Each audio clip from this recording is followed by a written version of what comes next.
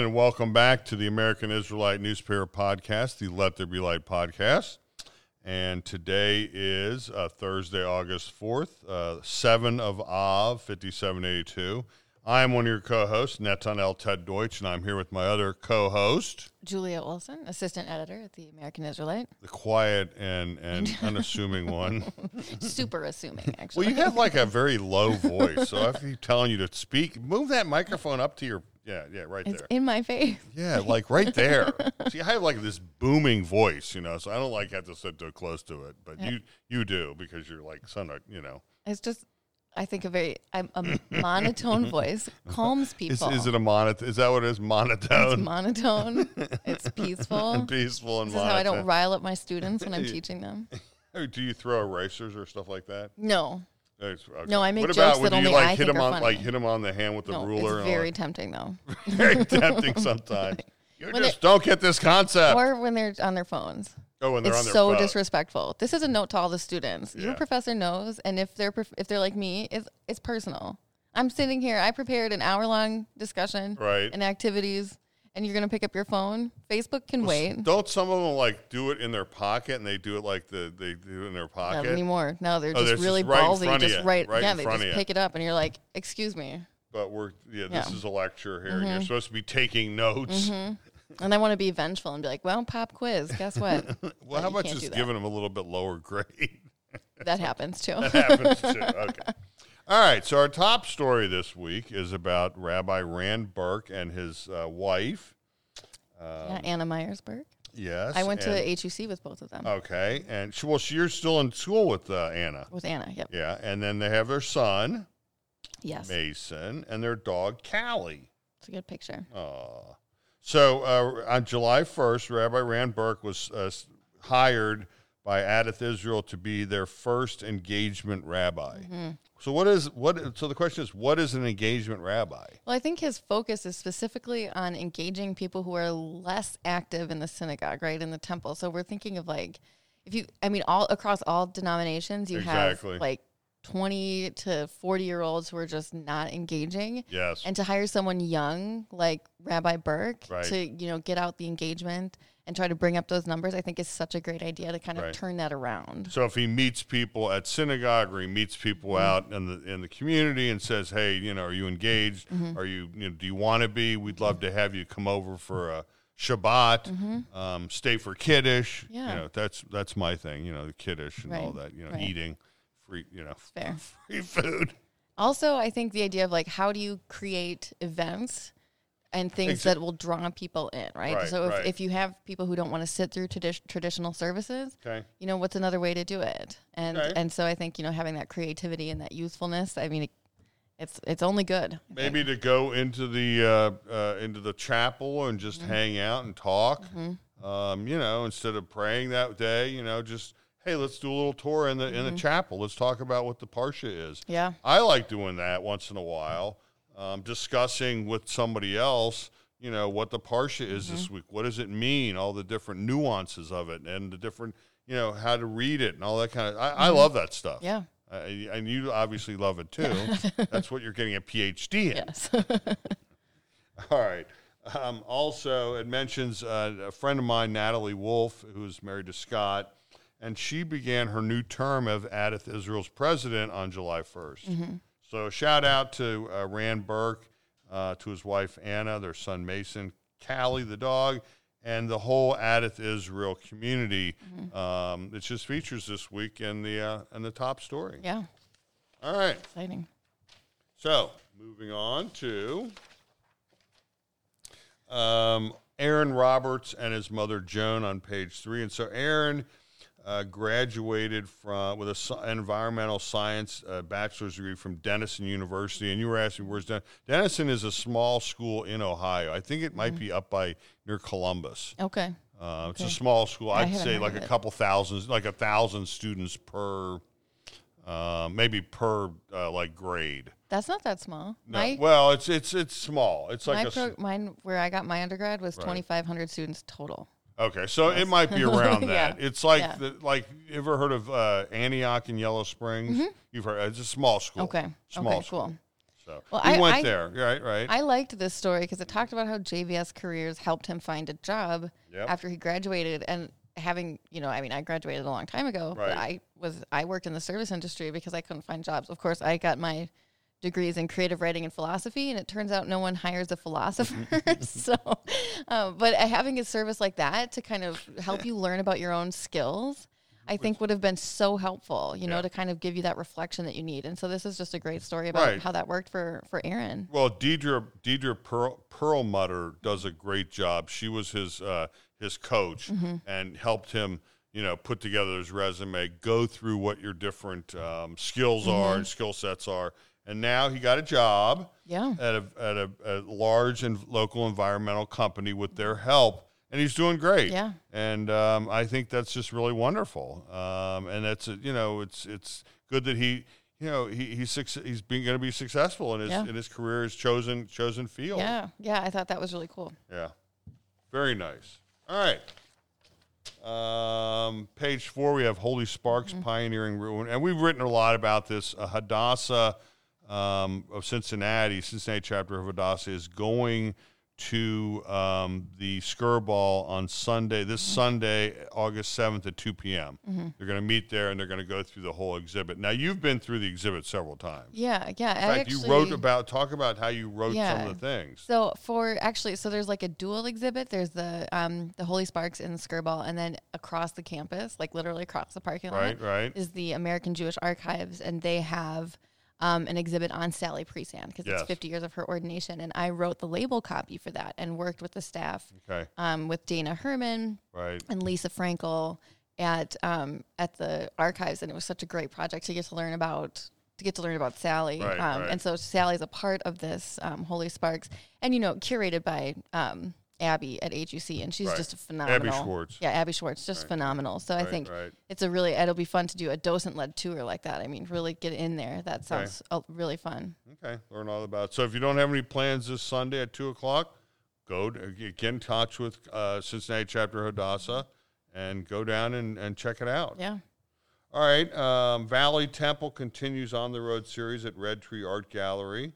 And our friend and he was a guest here, Rabbi Austin Zoot was here, and he's leading the charge on this. Yeah, when I interviewed him for conversations with the rabbi, he talked about wanting to bring. He said this isn't your booby's temple, to bring it out on the road. Right, because you think of Valley Temple, it's on Springfield Pike in Wyoming. So how do you leave the confines of these synagogues and temples and take Judaism? It's like Judaism on the road. Yeah, they did. I know they went to a Reds game as well, and they did. I think they did Shabbat at Mad Tree. Okay, so lots of cool stuff. I was wondering about that. I was thinking, why would you go to a bar to have But Addit does that with the whiskey and the word. Yeah. They go to different bars and they drink, and the rabbi, talks Torah. Yeah, and you have to kind of get out of your comfort zone and get into where the people are.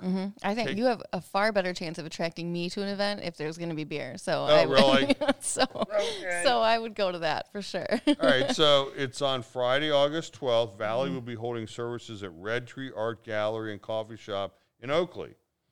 So featuring lively conversation, coffee, dessert, and a service with live music.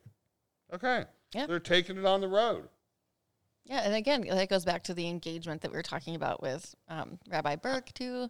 Rabbis, how do we reach out to these younger people? And I think this is a great way to do it. A lot of different organizations are starting to reach out to different places and different people and getting them involved and getting them engaged. Right. And it's cool to see, HUC students, Zoot and Burke, these are all people that you have this creativity and bringing this stuff into the community. It's just cool to see that infusion of energy into the Cincinnati community. All right.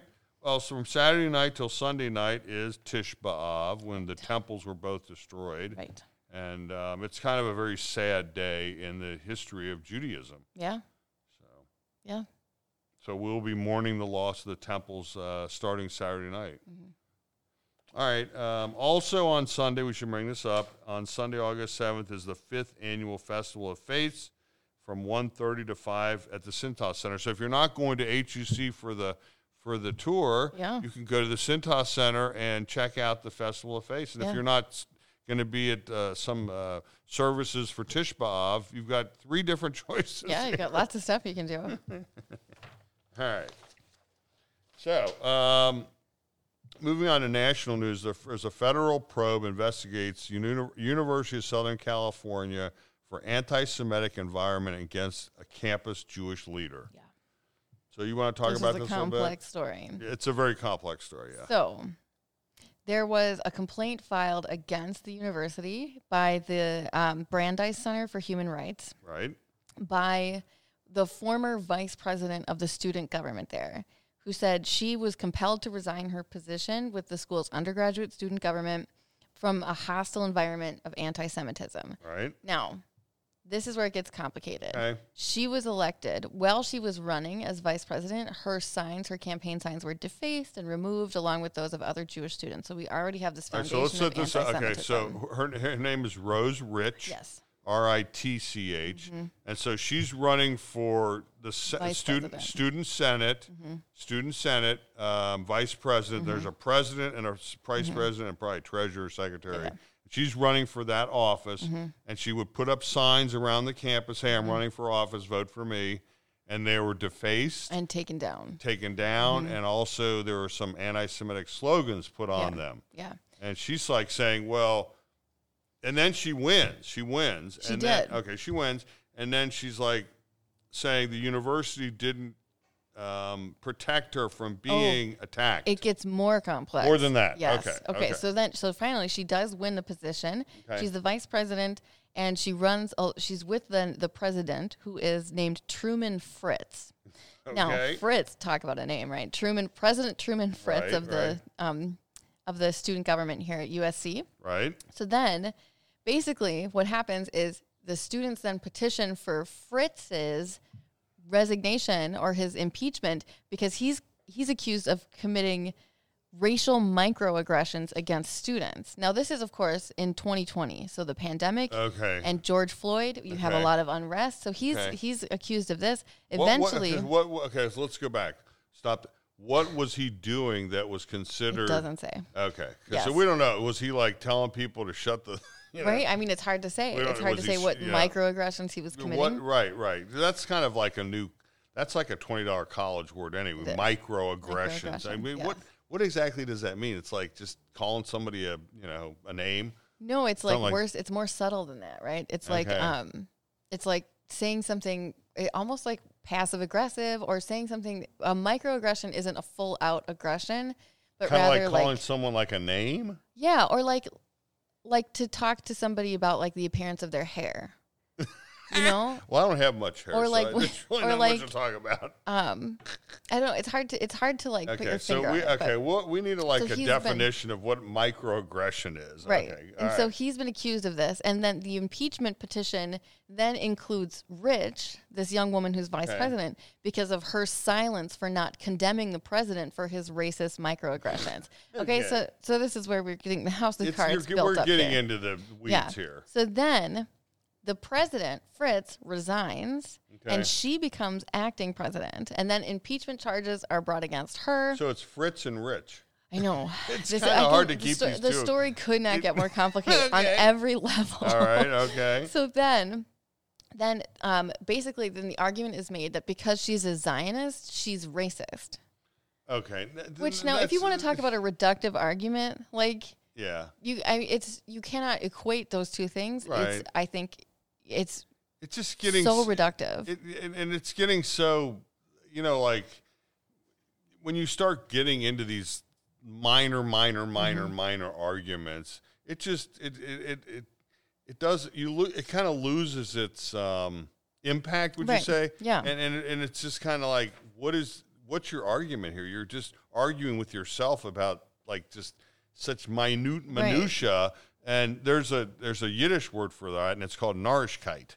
Okay. And Narishkeit is like, this is getting into this minutia of Narishkeit. It becomes ridiculous. Okay. It's like ridiculous. It's like enough already. I'm going to file that. Don't you have something like better to do with your time? Yeah. So then this, of course, keeps escalating, and eventually, so she's being called a Zionist and a racist and all sorts of things like that, and so finally, the impeachment is canceled by the school. Okay. But then she continues experiencing anti-Semitism, so she then resigns. And it was only after her resignation that USC really stepped forward and started to do anything. And that's what made the Brandeis Center so curious about their behavior.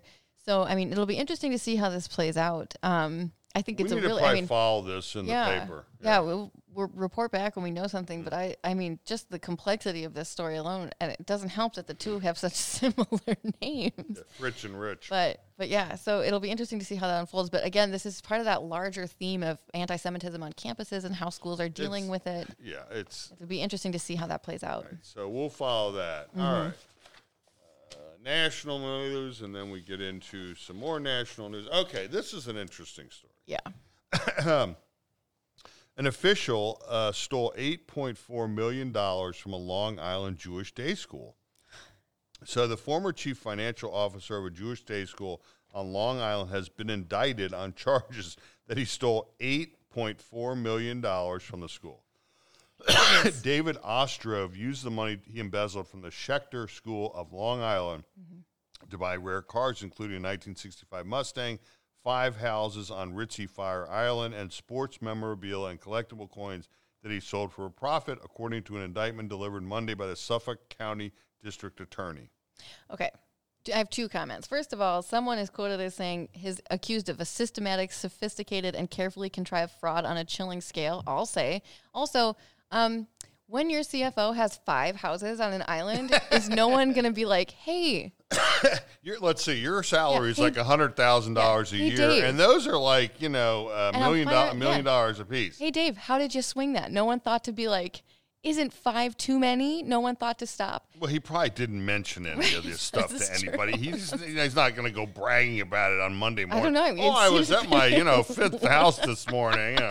No, so this was over the course of how long was he there for? I think it's 11 years. Okay, so of 11 years, he stole almost $1 million a year. That's insane. All right, so the thing is, a lot of, I know from personal experience here in Cincinnati that these day schools, they're always struggling. They're always struggling. And they get money from the Jewish Foundation, they get money from the Jewish Federation, they get donations, and they're constantly struggling. It's not easy to run a school. They get state of Ohio money, and they still struggle. So my question is, wasn't anybody watching The Watcher kind of a thing? I mean, this guy's stealing almost $1 million a year, and they're like, well, we can't afford new pencils because we don't have any money. Dave's at his 5th mansion. This guy's buying. He drives up. But we don't have any money. I don't know why. This 1965 convertible Ford Mustang. Oh, that's a nice car. Where'd you get? Oh, I bought it. Can you spare a piece of chalk for my classroom? Get me chalk. I thought that was my question. Where's the oversight? Yeah. Where's the oversight? Yeah. And if what I was thinking is that if I'm a shareholder in the school, if my kid's going there, if I'm a donor, if I'm a member of the Jewish community, right? Involved with the Federation at all or anything like that, I mean, I'm going to be pretty cheesed off if this is happening. Well, they don't even know how much it could have been more. That's insane. All right, so it'll be interesting to see how much jail time he gets. Well, he's facing up to 25 years in prison if convicted. Wow. Oh, wait a minute. Here it is. The school has approximately 260 students across its elementary, middle, and high schools. Oh, my God, that's so small. Yeah. It's not that big. Wow. All right. Okay, so in international news, in Bosnia and Herzegovina, Jews are barred from political positions of power. Potential law could deepen divides. So this is where, now we were talking before we went on the air, this is where you had during Clinton's administration, this was where you had all that ethnic cleansing going on. People were killing each other just because they were like Muslims, or you had ethnic, you were different religion. Well, they would just go kill you. Yeah. I mean, it's just craziness. So this is basically, there's a law in the area that says that you have to be a major member of a national group to run for office. And so even though Jews, for example, are considered minorities there, they can't have representation in public office, even though they have a fairly large group. They're still technically a minority, but they have a fairly large group of people who cannot get this representation now. And so it's basically that you have this flaw written into the government. And I thought this was a really interesting story. It's long and it's really complex, but it's just interesting to see, again, to have something like that concretized into the law, what happens when you can't get representation? You should kind of like look at it as like in the old country where these people are still fighting over, they've been fighting for thousands, and the Ukrainians fighting the Russians. They're basically Russians. They're just living in a different part of Russia. You know what I mean? They're fighting each other. These people are fighting. They've been fighting each other for like thousands of years over. There's like these different tribes. They're like very tribal, and they're just like fighting each other over one thing or another constantly. The complexity of this, yeah, and again to have that fighting almost codified into law is. I mean, it'll be interesting to see how that plays out. I feel like I say that a lot, but all right, everything's ongoing. South African foreign minister wants Israel designated an apartheid state.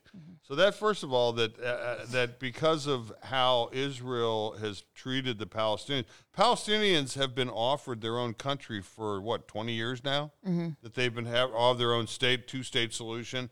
They get so much money. You could have your own country. And they just don't want to do it. And what I've heard is that the majority of people like you and me over there are fine with that. But then you just have the loud, outspoken, smaller groups of people, who are saying, no, it's got to be one way or the other. But the average person, the average Israeli, my friend over there who owns a restaurant over there, would be happy with the two-state solution. And not only that, but the Israeli Arabs that live in Israel, they're happy to live in Israel. They get democracy. They can go buy anything they want at any place. They have modern stores, modern stuff, modern everything. They're happy to live in Israel.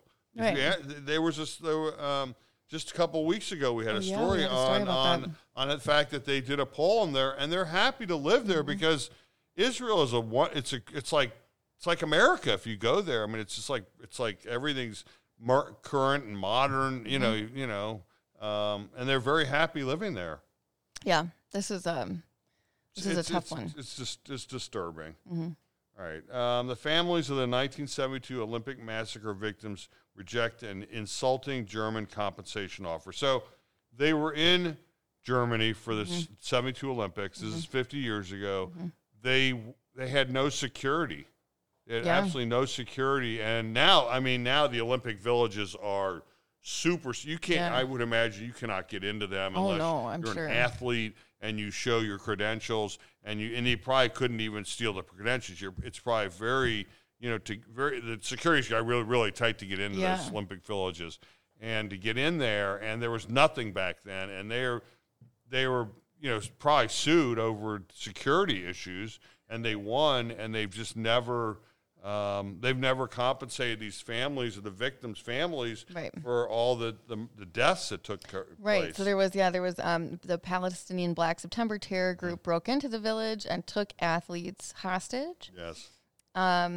And to get an exchange, basically, for Palestinian people being held in jail by Israel. Yeah.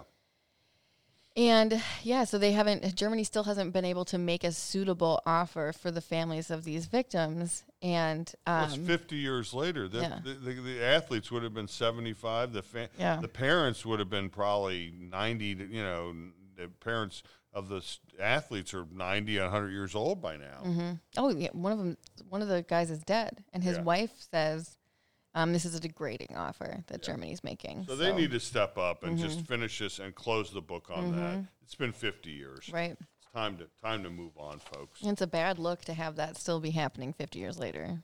All right, so the war in Ukraine is ongoing, and there were 3 powerful and prominent Jews in Ukraine appear to have had their citizenship stripped by President Volodymyr Zelensky, and has reached a boiling point amid the war with Russia. And they are, I'm going to butcher these names. So Igor Kolomoisky, Henied Korban, and Yadim Rabinovich. This is interesting because his motivations for this aren't exactly clear. I mean, if you had like a Russian oligarch, it would make sense, strip them of their citizenship. Right. But the idea is possibly that he's doing this because these people are linked to some measure of corruption, and he's trying to sort of show that Ukraine's on the up and up. That means that it can participate in things on the global stage like, NATO, which is a big goal of Ukraine. Okay. But one of the problems is that like now you are getting rid of Jews who can flush a lot of money into the economy in Ukraine. Right. So, is this a good decision that he's making if, for the idea of looking above board, now you've taken a lot of economic availability out of the country. So, they also have dual citizenship, which is technically not allowed in Ukraine. Okay. So, but, reading through this article, the reasoning was not clear to me. And of course, I'm not a Politico, so I'm sure it would make sense to some people, but it was a strange move on Zelensky's part, I think. So it's also, Zelensky is Jewish. And I don't think his wife is, and I don't know if his children are being raised Jewish. He was Jewish, but he's like picking on 3 Jews here. Right. So that is kind of questionable to me to begin with. Not only that, and these people have, so they would just be, you don't think this, they knew about, why would somebody even want to stay in that country? They might have their own security forces and stuff around them, but I would be like in Israel. I'd be like, if they have dual, they'd be in Israel. Why do you need that for? You could get shot or something like that when you're there. I would be in Israel where it's safe and you could be, you're worried about your personal safety. Right. So. Yeah. I mean, it seemed like an unclear reasoning. Why? So that might come out over the next couple of weeks. Yeah. What's going on there? All right. Beach bummer. Oh, yeah. In Israel, there's an unusually large jellyfish swarm converging on Israel's coast. Now, this is, for clarification, because we had trouble with this when we were trying to edit this, that the swarm is what's unusually large. It's not a swarm of jellyfish who themselves are unusually large, which I would be interested in. But this really is a bummer, right? When I was in Israel, all I wanted to do was constantly get to the water. Oh, you went to the beach? All the time. Tel Aviv? All over. Eilat? Haifa. Mm-hmm. Yeah. Because, it's hot. Yeah. When you have a chance to get away from the excavation, I'm going to throw myself in the water. I live in Ohio, so, forgive me for wanting to get... beach. The beaches here are suspect. We do have... Well, no, you can go to Cowan Lake, where I go kayaking. There's a nice beach there. Okay, that's good. You can go hang out there. Okay. Yeah, we go... And where I go kayaking at Caesars Creek, they have a beach, too. Okay, I'm always looking for places to bring Cowan Lake is about... Cowan Lake's about 45 minutes. Okay. You go up... 71 to 36. You turn 36 and you turn right, and you turn right again. It goes to 350, and 350 goes all the way out to Cowan Lake, and then there's a little sign beach. Go down the little thing, and it drives you right down to the beach. And there's a nice beach. It's actually a very nice beach, like sandy brown colored sand. Okay. Well, that's good to know. We're just out there on Tuesday. Always looking for a good beach. It's not that. It's about 45-minute drive. Worth it. Yeah. But this is a bummer because if you're there, if you're visiting, we know a lot of people who are over there visiting. Right now, it's summertime, summer. Yeah. Too. So to have the fear of being stung by a jellyfish when you're going to the water. That's one of my biggest fears. So I would just not. So what are they? What are they? Are they? I'm sure they're studying this, but they don't know the reason why yet. But they're studying. Oh, they think the pollution. Yeah. So they're in other parts of the Mediterranean. So they're coming where it's not polluted. Right. Something like that. Or that it's something is causing pollution tends to equal more jellyfish. He says. Okay. The scientist says so. All right. Yeah. Philanthropist Sylvan Adams cuts ribbon on world's largest emergency room at Tel Aviv's Ichilov Hospital. I've never heard of the Ichilov, but here he is. That's Israeli-Canadian businessman Sylvan Adams. So I was talking before that we got on, they have a lot of, you have terrorist attack there. You've got shootings, and people are getting shot. So like we were saying, like at UC Hospital, that's like the number one trauma center in the city because when someone gets shot, like right now, if someone gets shot, like wherever, they take them to UC immediately because that's like the number one trauma center because they deal with gunshots. And you have a better chance of surviving where they deal with gunshot wounds all day long, every night, day and night. They know what to do. They know how to stabilize you. They know how to get the, and you'll have a better chance of living if you're in a place. So this is kind of in Israel, that's going to mean that too, like people that are, on a bus and there's a bomb on the bus and blows up and you get shrapnel and all that. And just different, emergencies. There's constantly emergencies going on in any place. And, Israel's at the helm of a lot of medical innovation. They created that pill camera the pill camera that you swallow. Yeah, that was invented there. So, I mean, this is just another step in their being in the forefront of, the global medical market. And this guy, he made a $28 million donation, which is, I mean, a good way to use your money. I'm not going to complain about a rich guy building a hospital. Right. Yeah. And my favorite part is that the facility will be equipped with robots that greet you. Okay, and help you were talking about the robots. We're getting closer to the Jetsons, That's funny. All right. This week is Back to School issue and Back to School guide, starting on page 13. And, it's August 4th today. It's Thursday, August 4th. Right. And I saw on the news, and 2 weeks from today, 2 weeks, is Cincinnati Public School starts up, August 18th. Now, we were talking before, you used to you'd get off Memorial Day, which was May 31. Now they get off a little bit earlier, almost like the beginning of May. Mm-hmm.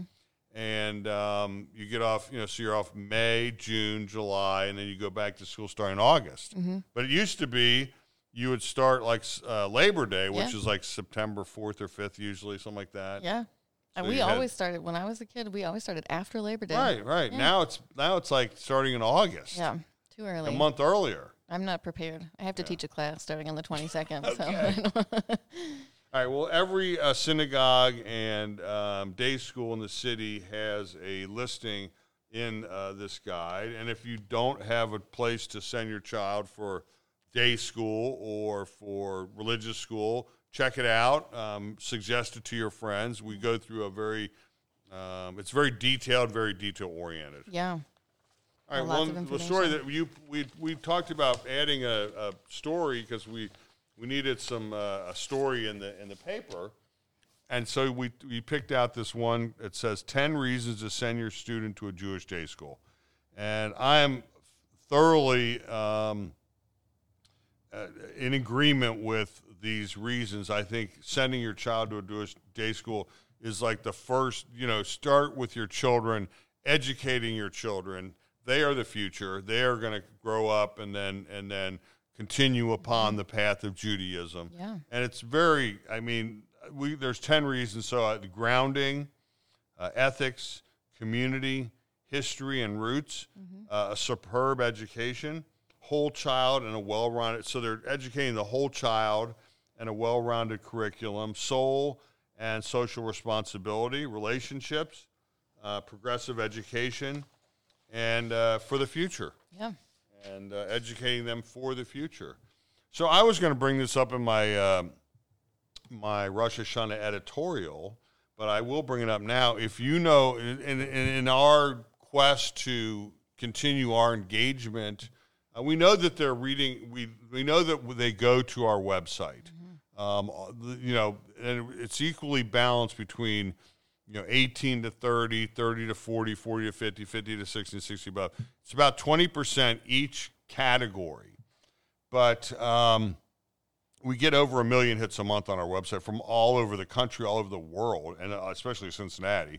But if you know anybody, and I'm just sending this out there, if you know, and it has to be in town, not out of town. If you know anybody that's, 15, 16 to 35, I will give them a free paper. I'll send it to their ad, like if they're getting their first apartment or something like that, and they're not. And I think by reading the paper, they'll start engaging in the community. I think that's the first step. Getting it, they're like, oh, because I go to different places around the city and meet different people that are, I'm out on sales calls constantly, and I meet people, they're not Jewish, right? But we send them a paper, and they're like reading the paper, and like, I never knew that about this, this, and this. And I'm like, really? And I start getting into discussions with people that are not Jewish, and I'll start talking about, I never knew this program existed, or I never knew about Israel and this thing that was going on. And we sit down. I usually sit down and start talking to them about all kinds of different stories. Right.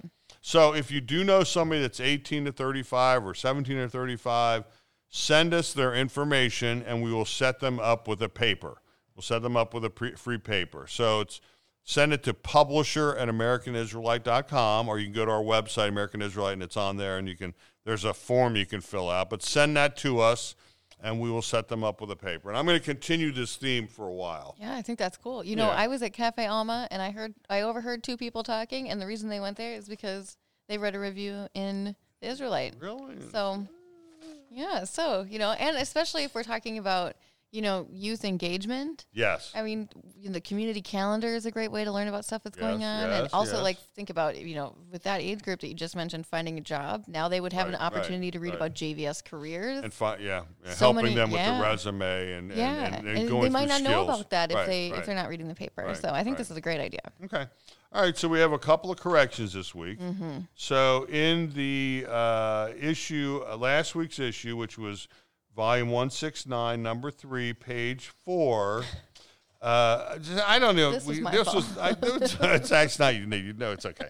So on Thursday, July 28th, we incorrectly said Dr. Howard Tucker passed the Ohio bar when he was 6 years old. Impressive. So he was 6 when he passed the American, but he actually was 67 years old. Yeah. But it's impressive that he passed it at 6 years old. It's even more impressive that he was a doctor. Yeah. Went back to law school at like 60 something, and he'd be like my age. Yeah. You know, my age, and he went back to law school and passed the bar at 67. Yeah. And he was a doctor and a lawyer. Mm-hmm. Yeah, he lives in Cleveland. Yeah. And now he's 100 years old. Yeah. He's doing good. And also, there was a couple of typos in the Age Well and Jewish Family Service Senior Living Guide. So we corrected those. Those are on page 18. Mm-hmm. All right. So this week's Parsha is Parsha Devarim. And so we begin the book of Deuteronomy this week. I love the book of Deuteronomy. Why do you love the book of Deuteronomy so much? I think it's just, Moses' closing speeches. Yes, and also, the author of Deuteronomy has a different take on the laws than the author of Exodus, Leviticus. Okay, so you get to see kind of a difference of opinion. Okay. And Deuteronomy kind of does this thing where, the reason Moses recaps all that history is because the Deuteronomist had a different story that he wanted to tell. Okay. And so he uses the opportunity he puts it in the mouth of Moses, the greatest authority in the history of Israel, other than King David. And so I just love it. And I love, at the very end, then he dies. And it's just so sad. I always get really choked up when I teach Pentateuch to my students. Yeah. I always have such a hard time. And then, of course, it's just so sad. So one of the things I've been doing, and I'll talk about my favorite thing in the whole world. So I went back, when I was younger, I read the Tanakh, the Torah every week. And then I also went through and read all the Nevi'im, which is all the prophets and all that. And I put that down for a number of years. And now I went back and so every week I read the Torah, and now I'm starting to read the prophets again. Nice. And I'm in Joshua now, and there's a lot of them, and it's like it's his whole own book, basically. Oh, yeah. So it's going to take me several years to go through it again. Yeah. But I will always tell you, and I always tell you this, when Moses is giving his speech and he was about to hit. It was like one of his when the Jews were contentious with him, and he's like, there are stiff-necked people and blah blah. And my favorite quote is Moses says to Hashem, he says, "Just kill me now. Just kill me now. I can't deal with these people anymore. I can't deal with them. I can't deal with them. It's always something, So I mean, if you want to come sit in my seat for a little bit." You will probably no. I think we should point out to the listener that he's pointing at his own desk in the office of the Israelite right now. If you want to come sit in my chair, so I think he identifies with Moses, and we, the staff, are the mumbling, grumbling, contentious Israelites. No, that's all the people. Well, we also have like 31,000 critics out there in the community. True. Yes, and that's true. Yes, they're always criticizing us over one thing or another. Yes, constantly. So. But we love them. We love them dearly. That's why he's like, just kill me now. Just kill me now, Hashem. And let's just move on. Moses really goes through it. All right, so we get to our page from the pages and the Jewish Bicentennial. Each week, the American Israelite will print one milestone related to the history of the Cincinnati Jewish community over the last 200 years, provided by the Jewish Cincinnati Bicentennial Committee. Each milestone weaves Jewish history within the greater context of our community's development and our country at large. All right. 1947, Jacob Rader Marcus establishes the American Jewish Archives on the campus of Hebrew Union College in Cincinnati. Great. And you have a connection with them. I do. With HUC and the AJA. Yeah. Okay. All right. You want to? I'll read. I was going to read this. This is from August 2nd, 1872. So the author would be Rabbi Isaac Mayer Wise. Yeah, the founder of this very paper. The founder of HUC. All right. JR. Yeah. All right. So Eden Park Elevator. This is quite interesting. This is 1872, August 2nd, 1872. The park commissioners are let's start over. The park commissions are out for proposals to finish the stone entrance of Eden Park, which is if you're driving on Victory Parkway, it's right when you come in. There's the overlook, and then you drive in, and on the left will be Crone Conservatory, so it's right there at that big archway. Yeah. Okay? Yep, so they're just building that, finishing that up. So we are of the opinion that the stone entrance is not worth what it has already cost, and that more money should not be expended upon it at present. It may be all very well to lay out money for a park, but it is not clear that large sums of it should be invested in obstructions to the entrance upon enjoyment of it. Let the entrance stand and turn your attention to getting up an elevator to carry the Fulton, that must be the Fulton neighborhood, poor into the park at a cent apiece, and return if that will pay expenses. As it stands, the access to the Eden Park for half a mile near the Dresses population is practically cut off by the steep cliff bank, which can only be overcome by the speeded modern invention of the elevator. A Fulton elevator would do immense credit to the park commissioners and to the city, but that would be nothing to its value to the universal crowd of poor people, mainly women and children and old persons, who are now shut up on small, hot rooms, shut in on. Hot rooms night as well as day. If they could get into the park, it would gladden and prolong their lives and perhaps justify the great expense of these choice luxuries of the poor green grass, fresh air, and the open sky. Less entrance and even smaller music with the elevator would be better. The commissioners may rest assured that they cannot have an elevator going up a moment too soon. I love this. Isaac Mayer Wise just trying to make sure that the poor people can enjoy the park. I mean, that's great. Looking out for the least among us, right? Yes, he is. All right. So you got any? Which ones do you like? I liked. So 75 years ago, we have the release of Captain Bernie Marx, as urged by Zionist groups and Women Federation. So this is a story that's been popping up in from the pages 75 years ago. Right. The Exodus 1947 was captured by the British as it was trying to land at Haifa and bring 4,500 Jewish refugees to live in Israel. Right. And of course, the British warships basically tried to capture it. They did capture it. There was a hunger strike, and now they have, at this point in the story, they have arrested Captain Bernie Marx, who's the first mate. He's from Cincinnati, and he's being held there. So, of course, Cincinnati organizations are appealing for aid, and they're also raising money to try to pay his bail.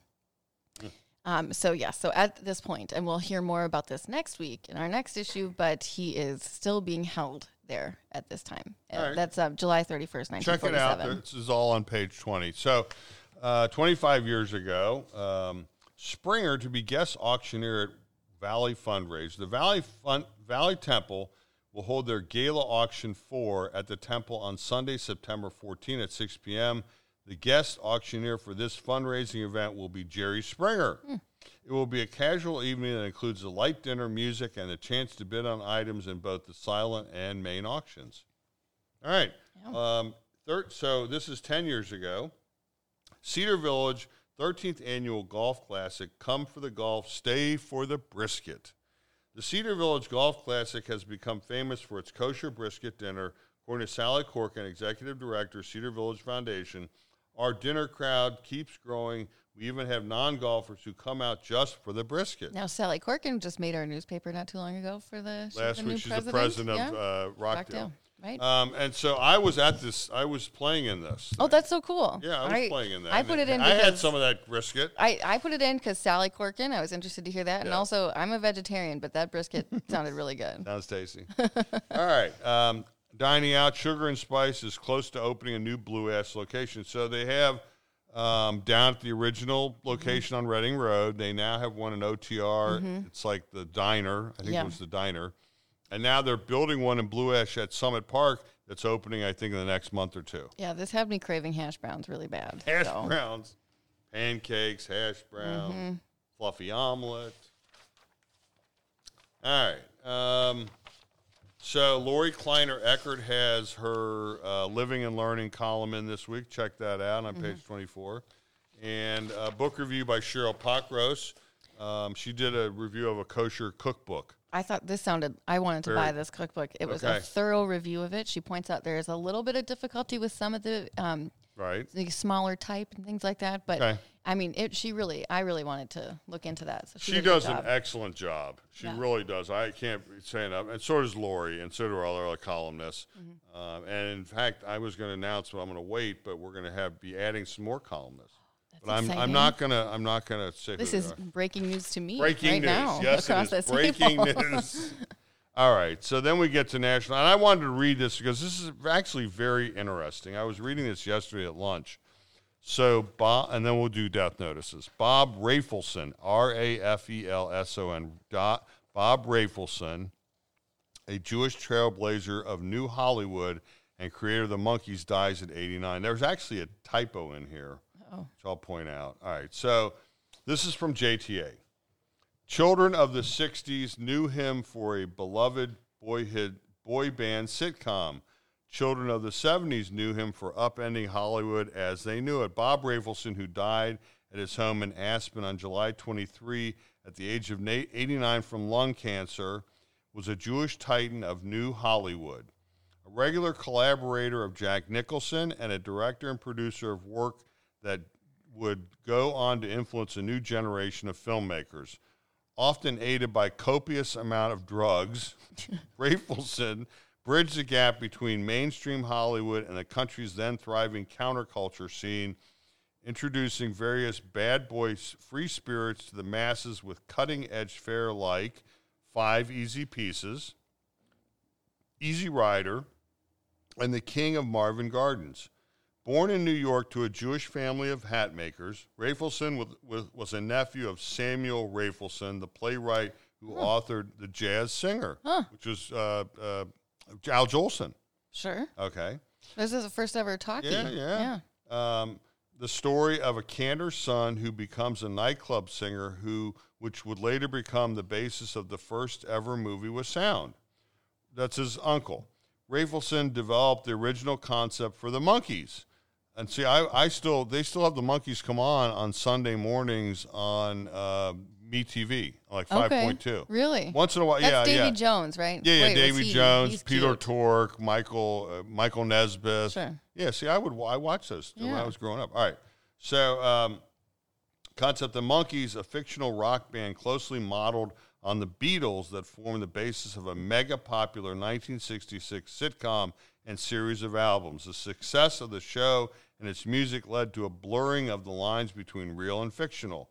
As the Monkees became as big a band as any other of the time period and won their creator an Emmy.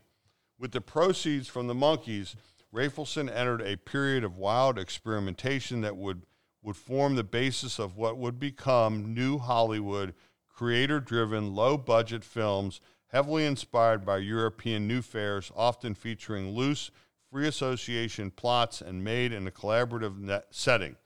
He and Jack Nicholson, teamed up to make Head, a 1968 film starring the Monkees that was far out, plotless, and trippy. Audiences hated it, but Rafelson found his calling with his Jewish friend Bert Schneider, with whom Rafelson had also worked on the Monkees, and childhood friend Steve Blauner.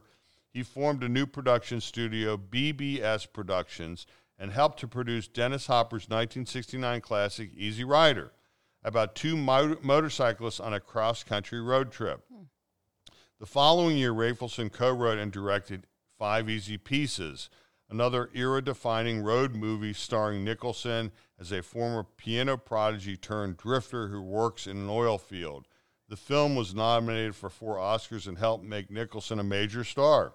Roger Ebert called it a masterpiece. Rafelson next produced Peter Bogdanovich's The Last Picture Show and would direct Nicholson again in The King of Marvin Gardens, cementing his reputation as a key figure of the new Hollywood movement and BBS's reputation as a clubhouse for all of the film industry's cool kids.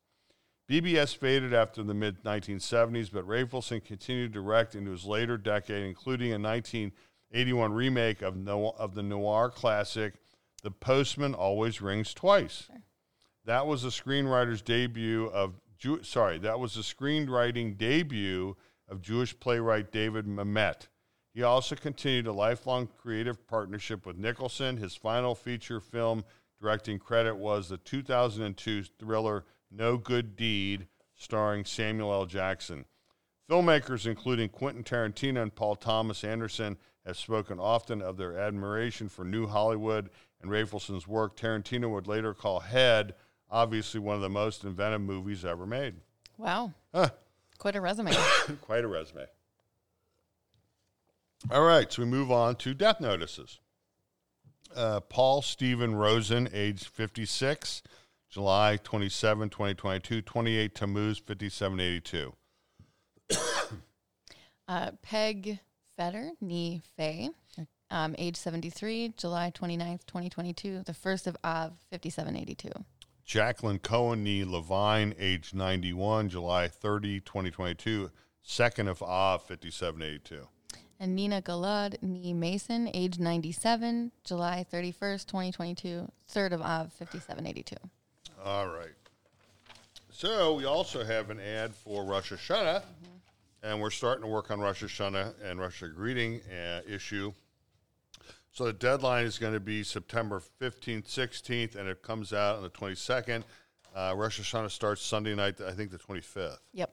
All right. So we move on to our best and favorite thing of the week, bad joke of the week. All right. From the Big Book of Jewish Humor, 25th anniversary, edited and annotated by William Novak and Moshe Waldoks. Two older couples are having dinner together. As the wives clear the table, the men continue talking. Hal, says one, last night we went out to a terrific new restaurant. You've got to try it. Sure, says his friend. What's it called? Wait a minute. What's that red flower you give to someone you love? A carnation? No, the other one. A poppy? No. You know, it's red and has thorns. You mean a rose? Yeah, that's it. Then turning toward the kitchen, he yells, "Hey, Rose, what's the name of that restaurant we went to last night?" I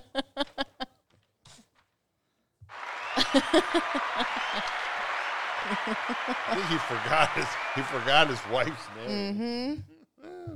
All right. Well, thanks for joining us, everyone. This has been another gangbuster week here at the American Israelite Podcast and Let There Be Light podcast, available on every platform you can think of. That's right. Any closing words you want to say to the audience? No. Thanks for listening. Thanks for listening. Oh, yes. If you know someone who wants to be an assistant editor. Yes. At the American Israelite, that's the job I have. I love it. Okay. Great hours, great work. No day is like the same. There's always new fun stuff. And I mean, you get paid to read the news. Well, we have to say goodbye to Brian. Yes. Brian is leaving on Friday. He's got a job. Teaching job out in Michigan. Yeah, in Michigan. Boy, you pick up a lot of smart people at this office. You got 2 PhDs working here right now. I know. That's good. Yeah. All right. Ted's got good taste. Yes. All right. So thanks, everybody, for joining us, and everybody have a great week and a great and an easy fast for those fasting on Tish B'Av, and an easy time on Tish B'Av, and a great Shabbos. And we'll talk to you all next week. See you next week.